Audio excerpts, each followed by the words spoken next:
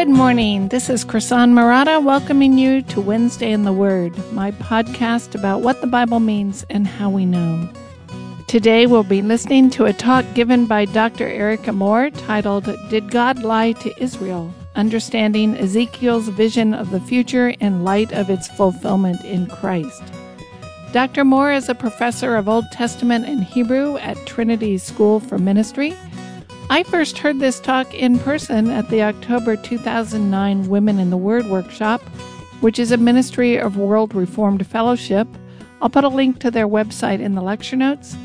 I am grateful to republish Dr. Moore's talks here. She is one of my favorite teachers, especially on the Old Testament. I have links to more of her talks on my website, WednesdayInTheWord.com, and you can also find her work on tsm.edu. Thanks so much for listening. The title of today's talk is, Did God Lie to Israel? Now, I could have asked my son when he was 2, and he knew the answer to this, okay? Of course not. But what we're trying to get at today is, what do we do with, for example, the passage that Rosemary just read in Ezekiel 36, and we're going to actually read a little more there in a few minutes. What do we do with the repeated promises in the Old Testament to Israel that they will come back and enjoy the land? Okay. What do we do with those? Okay? And, is this just a filler because I ran out of things to say for this last talk? No. Unfortunately, not having something to say is not a problem I have in the first place.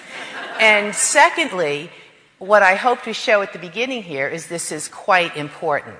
Now, part of the answer that I want to formulate lies hidden in these pictures. So I'm going to start in the back here and ask that you look at these, and then at the end we'll explain how this helps answer our question as to what do we do with all these promises to Israel. I want you to think for a moment and listen carefully to my question. I'm putting a little timeline here. And today is October 4th, 2009. Okay? If in this little timeline, the cross represents all the complex of events surrounding Jesus' first coming. Okay? His incarnation, his death, his resurrection and ascension. And then here we are today in October 2009, and the blessed hope of all believers is that Jesus will come again.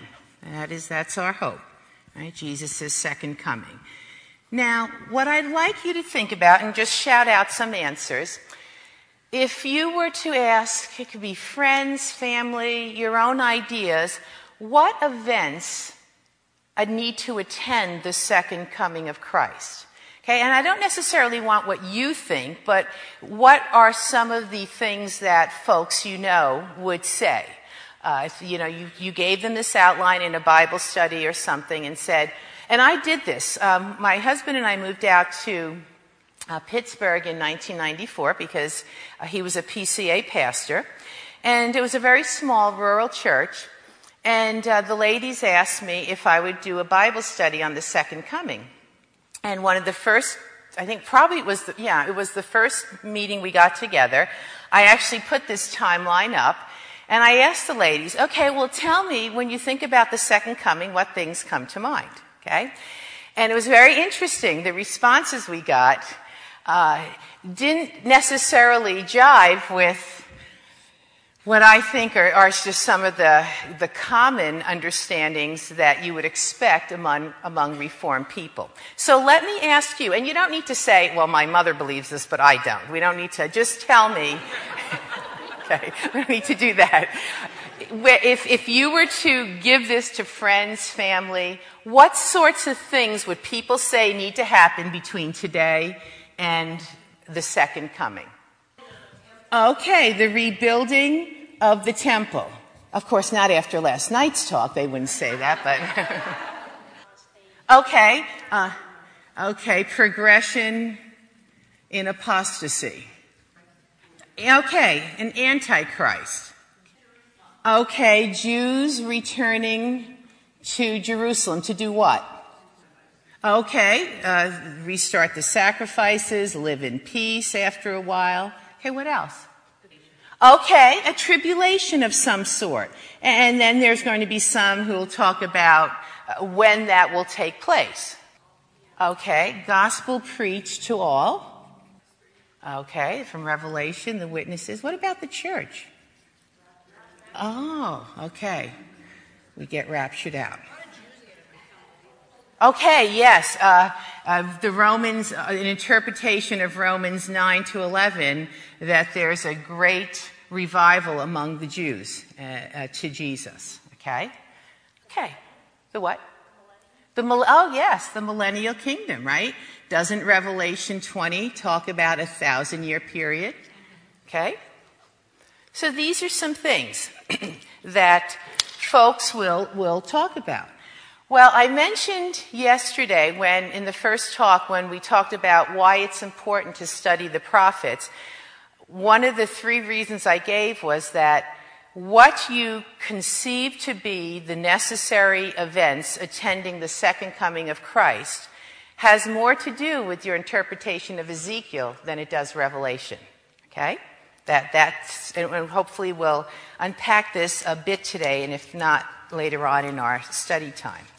I want to read to you, and my talk today relies quite heavily on O. Palmer Robertson's book, The Israel of God. I want to read to you a quote from a U.S. president, and you can, if you've read this book before, don't shout it out, but if you haven't, I want you to try to guess who the president is that said this. And this is a U.S. president that spoke before the Israeli Knesset. And this is what one of our presidents said. Quote, "If you abandon Israel, God will never forgive you. It is God's will that Israel, the biblical home of the people of Israel, continue forever and ever." Unquote. Now Robertson writes, "So spoke the President of the United States in a speech delivered before the Israeli Knesset assembled in Jerusalem. He was recalling with apparent approval the words of his desperately ill pastor. He concluded the speech by saying, quote," this is our president now before the Israeli Knesset, "Your journey is our journey, and America will stand with you now and always." Okay? Now, there's some pretty striking assertions that this president makes. First of all, this president is expressing the view that for the U.S. to abandon Israel would be an unforgivable sin. A second assertion that this president is making is that the land of the Bible, according to God's will, should continue to be the possession of the nation of Israel forever. And thirdly, he committed the U.S. to support the nation of Israel without any qualification forever. This is a president. So again, is this just filler today? No, this is important. Okay, any guesses as to who the president was? Reagan? No. Carter? Bush? No. Clinton. Okay? This is President Clinton on October 27th, 1994. Okay? So we have a president of the U.S. promising these sorts of things and formulating foreign policy based on this belief that the land of Israel belongs to the people of Israel, the Jews, forever and ever. Okay? Is that true? What do we do? And where does this idea come from? Well, we're going to zip around and read a few passages today, and they're on your outline there. Let's look at the Amos 9:11 passage first. Amos 9:11. And remember, as you look at the pictures that come around, I think they provide a clue for our answer. Okay, Amos 9:11. And again, context is king. And Amos, we remember from yesterday, is an 8th century prophet sent to the northern kingdom to warn them of impending judgment. Okay, and we know that shortly after Amos spoke, remember we talked yesterday in 722 BC, indeed the northern kingdom was destroyed by the Assyrians. After the destruction, Amos, and he's typical here among the prophets, My NIV at chapter 9 says Israel's to be destroyed. And then after that, many of the prophets then talk about a future restoration of Israel. And at verse 11 of Amos 9, in that day I will restore David's fallen tent. I will repair its broken places, restore its ruins, and build it as it used to be, so that they may possess the remnant of Edom and all the nations that bear my name, declares the Lord, who will do these things. Okay, let's look at Zephaniah. Got to keep going a little in the Hosea, Joel, Amos, Obadiah, Jonah, Micah, Nahum, Habakkuk, Zephaniah. Zephaniah chapter 3. And Zephaniah is preaching before the fall of the southern kingdom. So he's in the early 600s BC. And in Zephaniah 3, verses 14 and following, again, he talks about, I call Zephaniah Mr. Sunshine. Okay, it's a real gloomy book. The day of the Lord is coming. The day of the Lord is coming. And yet, after the judgment that he announces, this is what he says in Zephaniah 3, and I'm going to read 14 to 20.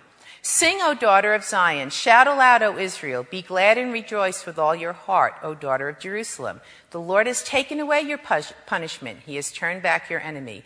The Lord, the King of Israel, is with you. Never again will you fear any harm. On that day they will say to Jerusalem, do not fear, O Zion. Do not let your hands hang limp. The Lord your God is with you. He's mighty to save. He will take great delight in you. He will quiet you with his love. He will rejoice over you with singing. The sorrows for the appointed feasts I will remove from you. They are a burden and a reproach to you. At that time I will deal with all who oppressed you. I will rescue the lame and gather those who've been scattered, the exile. I'll give them praise and honor in every land where they were put to shame. At that time I will gather you. I will bring you home. I will give you honor and praise among all the peoples of the earth when I restore your fortunes before your very eyes, says the Lord. We'll read, you can look at the other passages on your own. For the sake of time, let's go back to the Ezekiel 36 passage that Rosemary just read. Now, the nice thing when you read the book of Ezekiel is that he dates a lot of his prophecies. So it just helps because Ezekiel preaches both before the fall of the southern kingdom in 586 BC. That's when a lot of his sermons are primarily, God is going to destroy Jerusalem. Just all your thinking is just ill-conceived. After the fall, he starts talking about God will then restore the people. And in Ezekiel 36, okay, I want to reread starting at verse 24. I will take you out of the nations. I'll gather you from all the countries and bring you back to your own land. I'll sprinkle clean water on you and you'll be clean. I'll cleanse you from your impurities, from your idols. I'll give you a new heart, put a new spirit in you. Okay? Now look at verse 28. You will live in the land I gave your forefathers. You'll be my people. I'll be your God. I'll save you from your uncleanness. I will call for the grain and make it plentiful. I will increase the fruit of the trees, etc., etc. Okay? So this promise, you're coming home. Turn over to Ezekiel 37.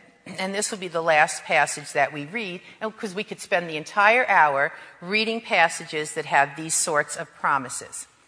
And Ezekiel 37 is the second half of probably the one chapter that people know in Ezekiel, the Valley of Dry Bones. Okay? And at verse 15 of Ezekiel 37, the word comes to Ezekiel, Son of man, take a stick of wood and write on it belonging to Judah and the Israelites associated with them. That would be the southern kingdom. Then take another stick of wood and write on it Ephraim's stick belonging to Joseph and all the house of Israel associated with him. And sometimes in Scripture, the northern kingdom is referred to as Ephraim because it was one of the largest tribes. So he's to take these two sticks, write northern kingdom on one, southern kingdom on the other, and join them together into one stick so that they'll become one in your hand.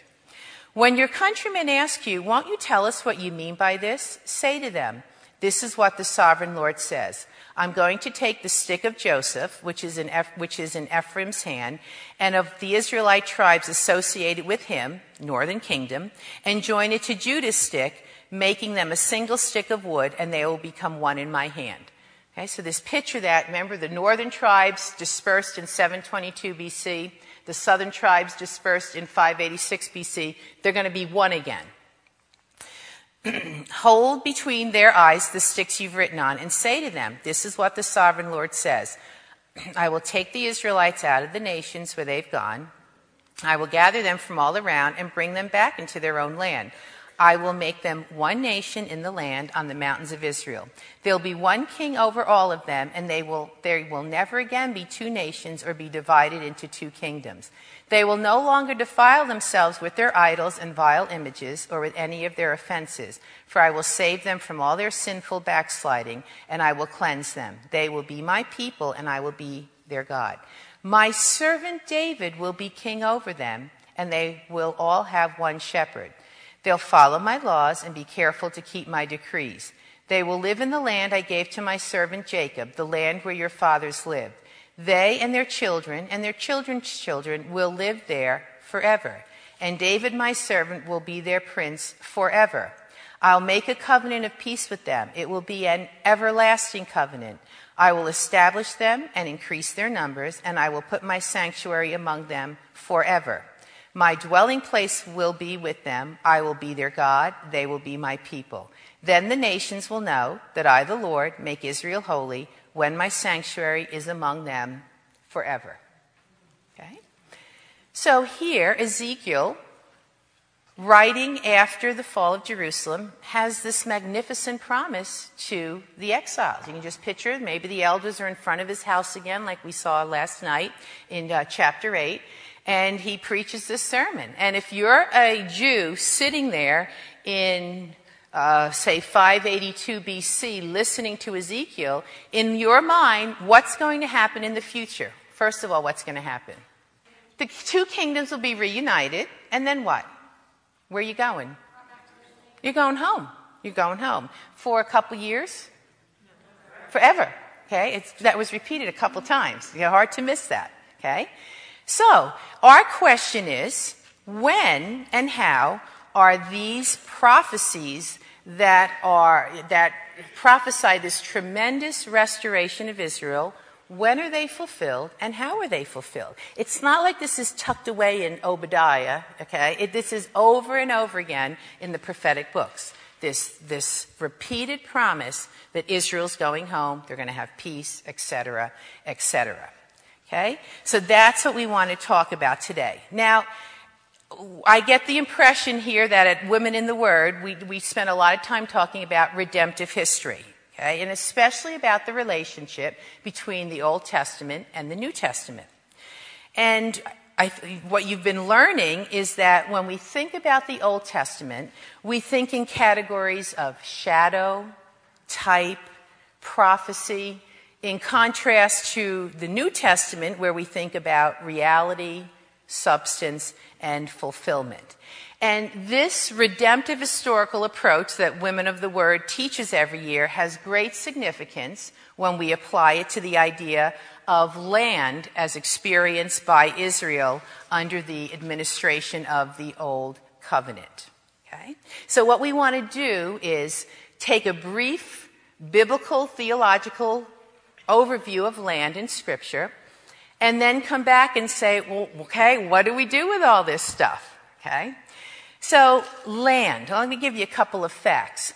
There's a couple of different Hebrew words for land, and one is eretz, and according to the Jenny Vesterman Theological Handbook, that word, that Hebrew word, eretz, appears approximately 2,400 times in the Old Testament. Okay? Again, is that for the next time you play Biblical Trivial Pursuit? No. That's important for when we get to the New Testament. Okay? It is the fourth most frequently used noun in the Old Testament. Okay? Sometimes it refers to earth in the more cosmological sense, and often it refers to the land of Israel. Okay? The fourth most common noun in the Old Testament. About 2,400 times. There's another word, Adamah, for land, that usually talks about the land in the garden, the arable soil. That's used about 224 times. Okay? So this is the fourth most commonly used noun in the Old Testament. Okay? Now, a question that we need to ask ourselves is, when did land become theologically significant in the Bible? Okay? Just think about that for a second. When did land become theologically significant in the Bible? And a lot of folks will answer, and I won't embarrass anyone here, but I do this with my students, and usually somebody gives the wrong answer, and I say, thank you, that's exactly the wrong answer I wanted. The wrong answer is Genesis 12, when God promises land to Abraham. That's a tempting answer, but it's not the right answer. Paradise is the answer, okay? So land did not begin to become theologically significant with Abraham and the promises to him that begin in Genesis 12. The concept of a land that belongs to God's people originated in paradise. Okay? And this is significant. Okay? So any theology of the land, again, we want to know, what do we do with all these concrete promises to the Jews that they're going to go home and have a land? How do we answer that? And, do we agree with Bill Clinton that we've got to be pro-Israel in our politics? And obviously this isn't a political forum. My only point today is you can be pro-Israel in your politics. That's not my point. But don't blame it on Ezekiel, okay? That's where we're going to end up, okay? You may do it for ethical reasons, for lots of reasons, but please don't do it because of Ezekiel chapter 36 and 37. Again, this isn't a political discussion. So any theology of the land has to start with creation and paradise. And of course, the opening chapters of Genesis focus on land being lost as the result of Adam and Eve's disobedience. Okay? Now, so then when Abraham comes along, he gains the land due to the promises of God. He trusts in God, and God says, I'm going to give you a land. Okay? Abraham's hope, and I'm quoting here from Robertson, Abraham's hope of possessing a land arose out of the concept of restoration to the original state from which man had fallen. The idea of paradise was renewed in the promise of land made by God and his covenant to redeem a people from his fallen condition. Okay, so as Adam and Eve had known God's blessing in Eden, so God would bless his people in a particular piece of real estate. So the idea of restoration to paradise provides the proper biblical context for understanding God's promise to give land to Abraham. The original idea of land as paradise significantly shaped the expectations associated with redemption as the place of blessedness arising from unbroken fellowship and communion with God. So how does the Old Testament unpack this idea of returning to paradise in this particular parcel of real estate over in the Middle East? Well, first of all, land in the Old Testament belongs to the Lord. Okay? We won't look at, for the sake of time, we're not going to look at a lot of these passages. We will look at Leviticus 25. That's an important one. So turn to Leviticus 25. And the book of Leviticus recounts the laws that will govern the spiritual life of, and not just the spiritual life, the civil and spiritual life of the newly formed nation of Israel. The book of Leviticus, the Israelites are still on Mount Sinai. They've been there since Exodus 19. They'll stay there till Numbers 20. And it tells them what life will be like when they get into the land. And Leviticus 25, verse 23. The land must not be sold permanently because the land is mine and you are but aliens and my tenants. Okay? And it's a very common theme in Scripture. The land belongs to the Lord. Okay? That's why it couldn't be sold. It was a gift that the Lord gave to his people. The whole earth belongs to the Lord, but it was this special parcel of land where he wanted to have a special relationship with his people, which would then result in blessings for all the nations. Okay, so everything belongs to the Lord. This land has a particular purpose. Because the land belongs to the Lord, another concept involved with land in the Old Testament is the idea of inheritance, okay, when talking about God's gift of land to the people. And this is stressed especially in Deuteronomy. Turn over to Deuteronomy 26, verse 1. When you've entered the land the Lord your God is giving you as an inheritance and have taken possession of it and settled in it. And then it goes on, do X, Y, and Z. Okay? But the idea is that this language of inheritance that pervades the Old Testament, the idea is that God gives it to his children. Okay? So now, in addition to land belonging to the Lord, it's an inheritance that he gives as a gift. So that's why families couldn't sell it. That's why it had to go back every 50 years with the year of Jubilee. The land wasn't just about owning a particular piece of real estate, but it involved that filial, that sonship relationship with God and enjoying relationship with God. Okay? So the land, the gift of land was never meant to be an end in itself, but it was a means of developing this relationship between God and his people. And quoting Robertson here, relationship with Yahweh is at the heart of land theology in the Old Testament. So it's not about this parcel of land, it's about a context in which Israel can enjoy fellowship with God. Turn to Deuteronomy 11, and we also want to look at Deuteronomy 6. We said that we want to think of the land, it's a gift from the Lord, and it's this idea of returning to paradise. That's why this expression that's often used in the Old Testament, and I'm now at Deuteronomy 6:3, hear, O Israel, and be careful to obey so that it may go well with you and that you may increase greatly in a land flowing with milk and honey, just as the Lord, the God of your fathers, promised you. Okay? This idea of the land being a land flowing with milk and honey, that is a theological point, not an agricultural point. Okay? And that's important. Okay, the land is good. It's flowing with milk and honey, paradise language, because that is where the restoration of intimacy with God is to take place.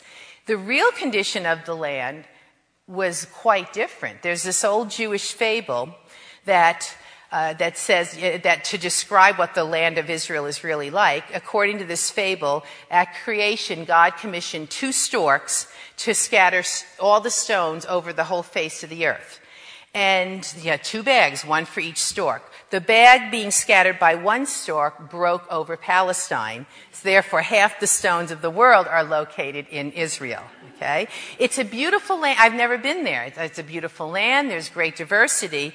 But there are a lot of other parts of the world that are much more fertile and lack all the stones that you have in Israel. So when the scriptures talk about the land being a land flowing with milk and honey, it's more a theological point than it is an agricultural point. Okay? And why? Well, turn to Deuteronomy 11. That way, all the blessings associated with the land, they're tied much more closely in the Israelites' mind to God's gracious provision. Okay? It's where God abundantly has to give, doesn't have to, but gives material gifts of all kind to his people. In Deuteronomy 11, and remember Moses' swan song here, he says we'll start in verse 10 of Deuteronomy 11.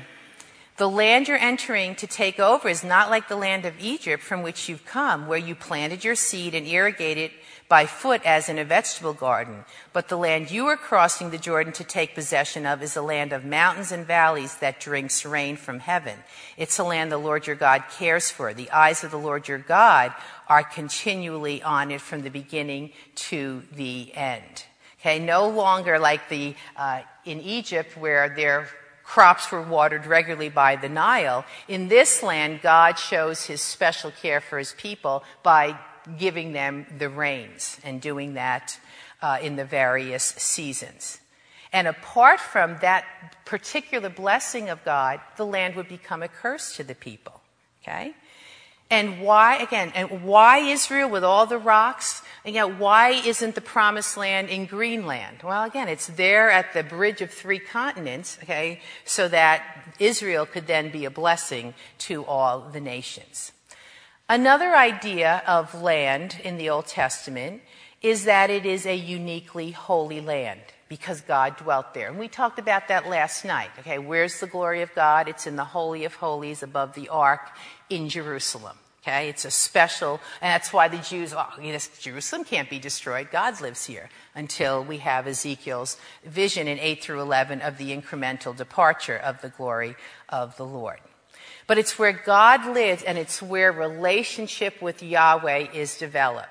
And that helps us understand, when we understand the theological significance of the land, it helps us realize the enormous sense of national dislocation that the Jews had when they were exiled from the land. Okay? They weren't just refugees. They were refugees, they thought, from God's very presence. Okay? If we look at a couple passages, 1 Samuel 26. In 1 Samuel 26, this is the part of Samuel where David spares Saul's life. And in 1 Samuel 26, verse 17, Saul recognized David's voice and said, "Is that your voice, David, my son?" David replied, "Yes, it is, my lord, the king." And he added, "Why is my lord pursuing his servant? What have I done and what wrong am I guilty of? Now let my lord, the king, listen to his servant's words. If the Lord has incited you against me, then may he accept an offering. If, however, men have done it, may they be cursed before the Lord." Now listen to what David, how he conceptualizes being driven out of the land of Israel. "They have now driven me from my share in the Lord's inheritance and have said, 'Go serve other gods.'" So for David to not be allowed to live in the land of Israel was as if to be doomed to worship other gods. That's how closely tied land is with relationship with Yahweh. Okay? Another passage, Psalm 137. This is a psalm that was written after the Jews had returned from exile. Psalm 137. "By the rivers of Babylon we sat and wept when we remembered Zion. There on the poplars we hung our harps, for there our captors asked us for songs. Our tormentors demanded songs of joy. They said, 'Sing us one of the songs of Sion.'" And look at their response in verse 4. "How can we sing the songs of the Lord while in a foreign land?" Okay, so relationship with Yahweh is at the core of what it meant to this land in the Old Testament. And of course, when the exile happened, again, that tremendous sense of dislocation among the people. Now, it's actually, we see hints building up in the prophets, especially in the post-exilic period. We start seeing the people being prepared for a broadening of God's purposes to embrace the Gentiles in a way that Israel probably had never envisioned. And it's when the land is lost that we start seeing hints that something much bigger and better is going to go on. As Rosemary said when she read Ezekiel 36, there's some telescoping going there, but clean hearts, sprinkle clean, there's something bigger than land going on. Let's look at a couple of passages. Isaiah 56. And we don't need to deal with the question of, who wrote Isaiah 56? Was it first Isaiah? Was there a second? Was there a 10th? The issue is today, whoever wrote Isaiah, what's going on here is, this is a passage about after the exile. And in Isaiah 56, verse 56 verse 3, "Let no foreigner who has bound himself to the Lord say, 'The Lord will surely exclude me from his people.' And let not any eunuch complain, 'I'm only a dry tree.' For this is what the Lord says, 'To the eunuchs who keep my Sabbaths, who chose what pleases me and hold fast to my covenant, to them I will give within my temple and its walls a memorial and a name better than sons and daughters. I will give them an everlasting name that will not be cut off. And foreigners who bind themselves to the Lord to serve him, to love the name of the Lord and to worship him, all who keep the Sabbath without desecrating it, and all those who hold fast to my covenant, I will bring to my holy mountain and give them joy in my house of prayer. For my house, that goes on, will be called a house of prayer for all nations. And then verse 8, I will gather still others to them besides those already gathered. So we start seeing the boundaries of the old covenant being pressed out here. Okay? Better than sons and daughters? How can you be better than being a son or daughter of the living God? Okay? Another passage, Isaiah 19. I'm going to start at verse 19. In that day, there will be an altar to the Lord in the heart of Egypt. Wow. That's pretty amazing. And a monument to the Lord at its borders. It will be a sign and witness to the Lord Almighty in the land of Egypt. When they cry out to the Lord because of their oppressors, he will send them a savior and defender, and he will rescue them. We're talking about Egypt, right? So the Lord will make himself known to the Egyptians, and in that day they will acknowledge the Lord. And it's there in caps, Yahweh. They will worship with sacrifices and grain offerings. They will make vows to the Lord and keep them. The Lord will strike Egypt with a plague. He'll strike them and heal them. They will turn to the Lord, and he will respond to their pleas and heal them. In that day, there will be a highway from Egypt to Assyria. Okay? So here we go. Here's Africa. Here's Egypt. Here's Israel. And here's Assyria. So there's going to be a highway from Egypt to Assyria. Okay? What happened to Israel in this prophecy? In that day, there will be a highway from Egypt to Assyria. The Assyrians will go to Egypt. The Egyptians will go to Assyria. The Egyptians and Assyrians will worship together. In that day, Israel will be third. Oh my. Along with Egypt and Assyria, a blessing on the earth. The Lord Almighty will bless them, saying, Blessed be Egypt, my people. Wow. I thought Israel was God's people. Assyria, my handiwork. Oh yeah, and Israel, my inheritance. They get third place. Okay, so you see, already in the prophets, we see something pressing out and expanding the borders of this concept of land in the Old Testament. And one more, Ezekiel 47. In Ezekiel 47, this is part of chapters 40 to 48, his fourth and final vision. And in Ezekiel 47, verses 21, you are to distribute this land among yourselves according to the tribes of Israel. You are to allot it as an inheritance for yourselves. Okay, that's Leviticus 25. And for the aliens who have settled among you. So foreigners getting land in the land of Israel.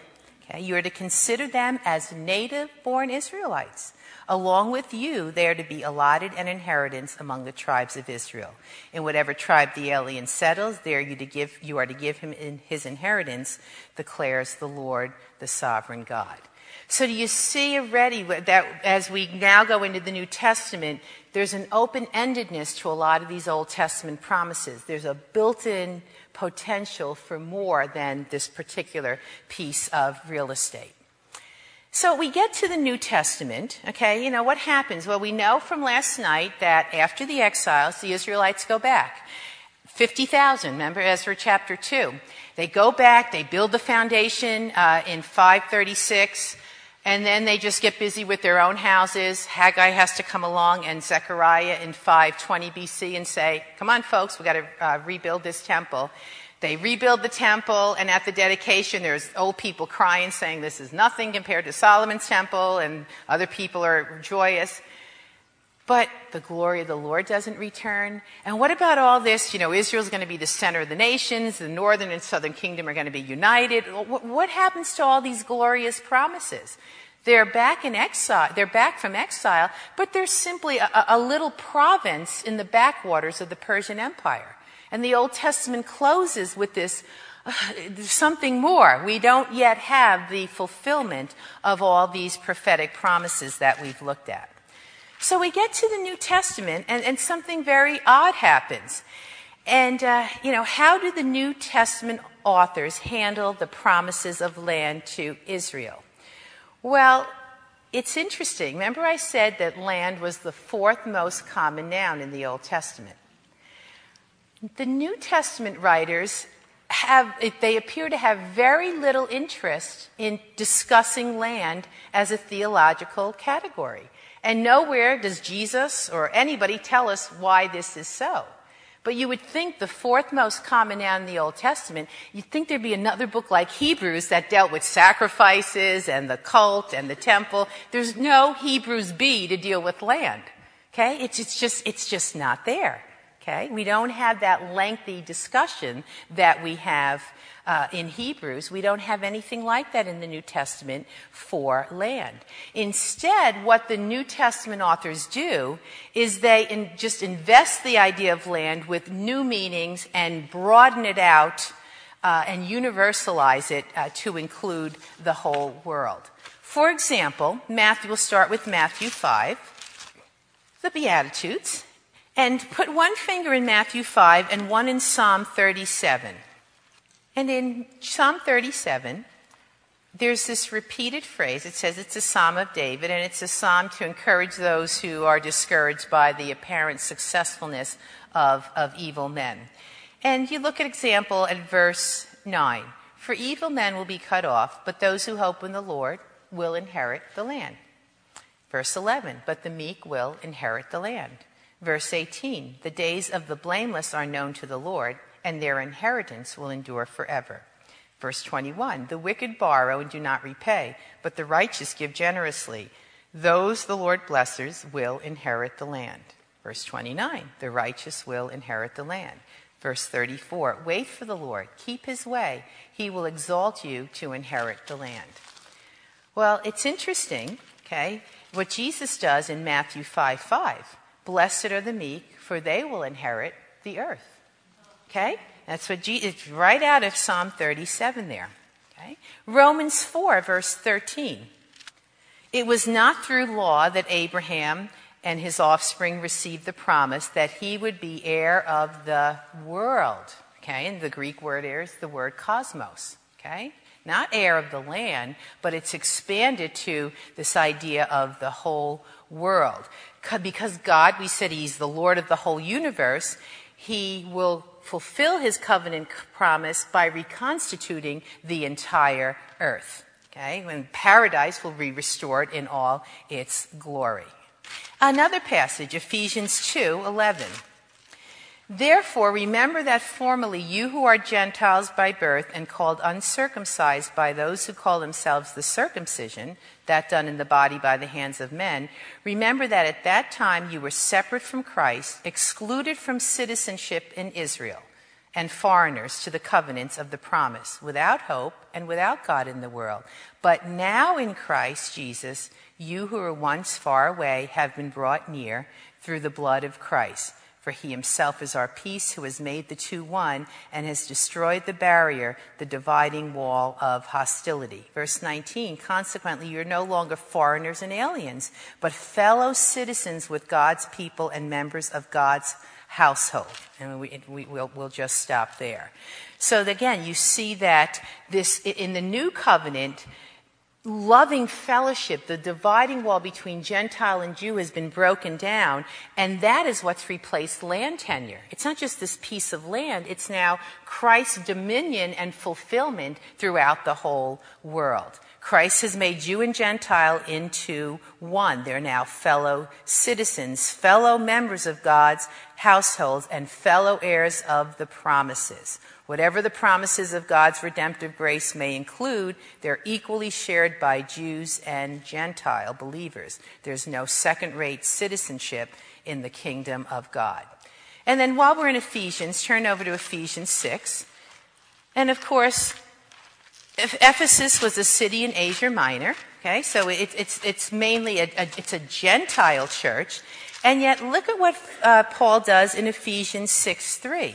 He is put one hand in Ephesians 6:3 and then put one in Deuteronomy 5:16. Your Bibles will look like mine before the weekend's up with all this. Okay, Deuteronomy 5:16. And in Deuteronomy 5:16, honor your father and your mother, as the Lord your God has commanded you, so that you may live long and that it may go well with you in the land the Lord your God is giving you.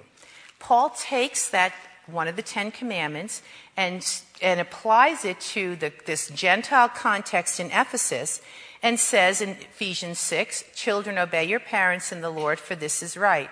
Honor your father and mother, which is the first commandment with a promise, that it may go well with you and that you may enjoy long life on the earth. So again, you see how this is all, there's a great shift taking place in redemptive history. Now, why is this? Well, first of all, is that Jesus, in him, in his life and ministry, we find the fulfillment of this promise of land in the Old Testament. Okay?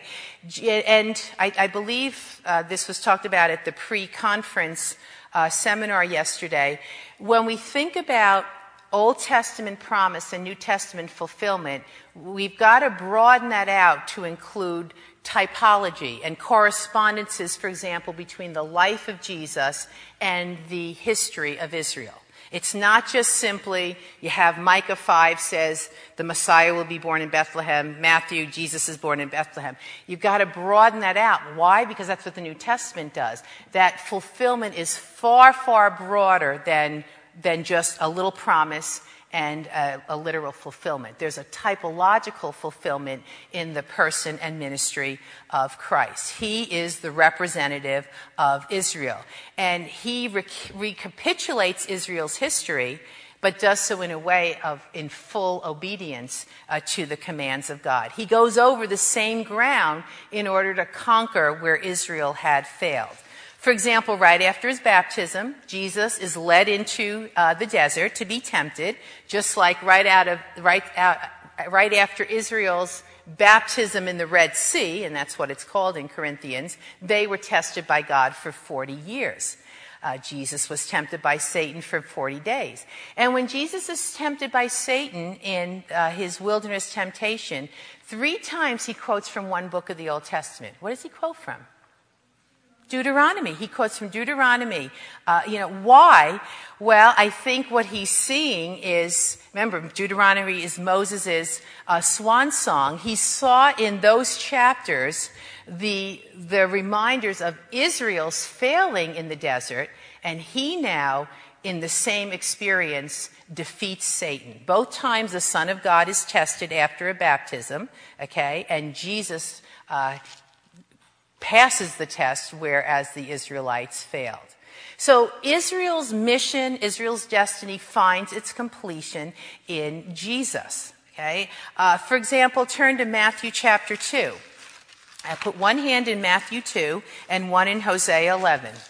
Matthew 2 and Hosea 11. Now, in Hosea 11, Hosea, remember, 8th century prophet to the northern kingdom, disaster's coming. And he's recounting here in chapter 11 God's love for Israel. And Hosea writes, when Israel was a child, I loved him, and out of Egypt I called my son. It's a historical recounting of the exodus out of Egypt. And the more I called, the further they went from me. Okay? Now you go to Matthew, in Matthew 2. In Matthew 2, we'll start at verse 13. It's the escape to Egypt. So Joseph got up, he took the child and his mother during the night, and they left for Egypt, where he stayed until the death of Herod. And so was fulfilled what the Lord had said through the prophet, out of Egypt I called my son. So was fulfilled. Well, Hosea wasn't making a prediction. He was just recounting Israel's history. So the point is that fulfillment in the New Testament is much, much broader than simple promise and then fulfillment. It includes Israel's complete history and ministry that is fulfilled and filled up in Christ. Okay? And Christ does it perfectly and expands it out of the boundaries of the Old Testament. So the concept of fulfillment in the New Testament is broader and more profound than we usually think. Yes, part of it is direct prediction, explicit verification, but that's only one only one part of what it means for Jesus to be the fulfillment of the Old Testament promises.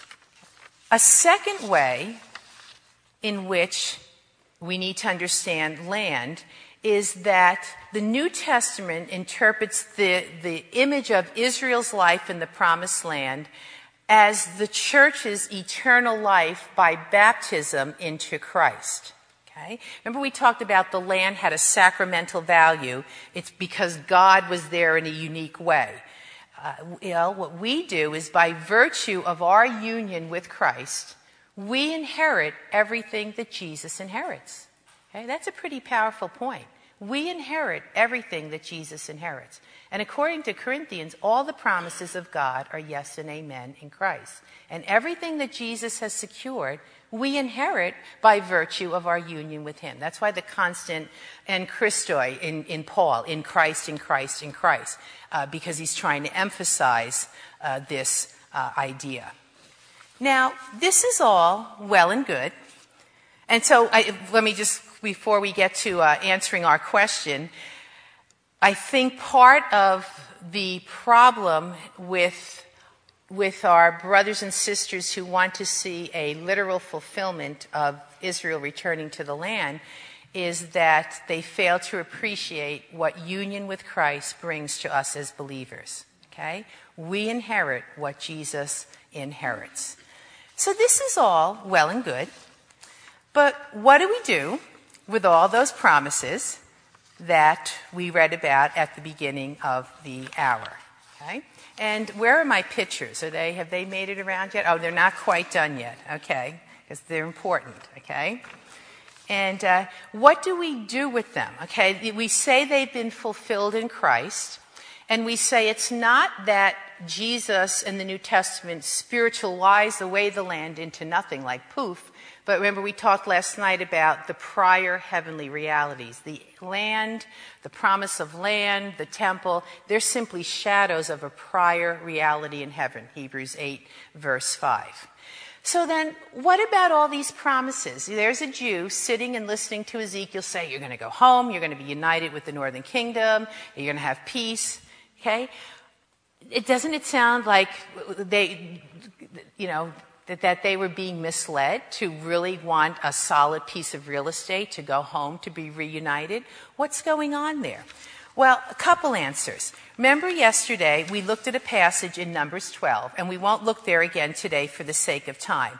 But we said that in Numbers 12, that God told Moses that he would speak through the prophets using symbols, visions, and dreams. Okay? So there God was giving a hermeneutical lesson. Don't expect, when you hear the prophets, don't necessarily expect everything to be literal. I'm going to speak through them, not face to face and clearly like I do Moses. I'm going to speak to them in riddles and dreams. I'm going to expect symbolism. Okay? So I think part of the answer to this question, well, what do we do with all these repetitive promises of a glorious restoration? Number one, we need to be sensitive to genre, okay? It's in the prophetic portion of Scripture, and the Lord has told us, be sensitive to symbolism, to dreams, to visions, and things like that. The second part of the answer comes in the pictures that I have, okay? And did everybody get to look at them? Oh, well, let me have one, okay, and then you can look at the rest. Did you look at them? Yes, I did. Oh, okay, yeah. I don't want you to miss the most exciting part of this weekend. Okay, I think the answer lies here, okay, and this is Twinkie. And Twinkie was my Valentine present from my husband in 1998. And when I talk about this in class and a lot of the guys laugh, I say to them, if I asked your wife what you got her for a Valentine present in 1998, you wouldn't be laughing because she wouldn't remember probably. And I had asked my husband for a goat, so like a good husband, he got me two. And that was shortly before we adopted our son Philip from Bulgaria. And we live out in a rural area. Philip's an only child. Well, you can see from these pictures that Philip developed this absolute love for Twinkie. Any kid who shares his little Tykes wagon with a goat, you know that's pure love, right? So Philip just absolutely loved Twinkie. I mean, just most of his baby pictures are Philip and the goats, okay? It's just, that's just the way it is. Now, as Philip and Twinkie are developing this lovely relationship that they have, we're trying to be conscientious parents, and we're trying to teach him the basic truths of the Christian faith, okay? So, we talked to him about sin, his need for Jesus, his need to obey Jesus, his need to ask for forgiveness, that someday when we all die, we go to heaven, things like that. Okay? Well, one Labor Day when Philip was about 6, and I remember it was Labor Day because we had to pay holiday rates at the vet, Twinkie got really sick, okay? And what we found out is there are, 100 weeds in western Pennsylvania, and 2 are fatal to goats. And Twinkie ate one of the weeds that proved fatal. It's kind of like the goat equivalent of mad cow's disease. So, we had Twinkie on the porch for 3 days, just keeping her comfortable until she died. So, of course, what's the inevitable question that Philip asks us? Is Twinkie in heaven? Okay? Is Twinkie in heaven? Now, we have a couple of options. First option is no, go play with your Legos. Okay? Second option, which I like to pull this card often, but I didn't on this day, is I don't know, ask your father. The third option is to look at Philip and say, Philip, the very nature of your question betrays a total lack of eschatological understanding on your part that we need to address immediately. What your real need is, son, is not information about Twinkie's eternal state, but rather redemptive historical teaching on heaven. So let's listen to the great Reformed theologian Louis Berkhof. And I could pull out my systematic theology, sit Philip down, and read the final state of the righteous, the new creation. The final state of all believers will be preceded by the passing of the present world and the appearance of a new creation. Matthew 19:28 speaks of the regeneration, and Acts 3:21 of the restoration of all things. In Hebrews 12:27 we read, "And this word yet once more signifieth the removing of those things that are shaken, as of things that are made, that those things which are not shaken may remain." The question is often raised whether this will be an entirely new creation or a renewal of the present creation. Lutheran theologians strongly favor the former position with an appeal to 2 Peter 3:7-13, while Reformed theologians prefer the latter and find support in such and such verses. Okay? So that could be a third option. Okay? Or the fourth option could be, yes, Philip, Twinkie's in heaven. Now, that's what my husband and I did. Okay? Now, is that because when I was at Westminster, I was given a well-thought-out theology of what happens to pets when they die? No. It's because what we think we were doing is imitating what God was doing in the Old Testament when people like Ezekiel made these promises. Okay? I want to quote from Strimple, who teaches out at Westminster West. "It is a necessary feature of effective communication, which we have all experienced and understand, that when we wish to describe to a friend something that he or she has not yet experienced, we do so by appeals to what our friend has already experienced. In order to communicate to God's people still living under the Old Covenant, the prophets, by the Spirit's inspiration, spoke of the blessings God would pour out under the New Covenant in terms of the typological images so familiar to the Old Covenant saints."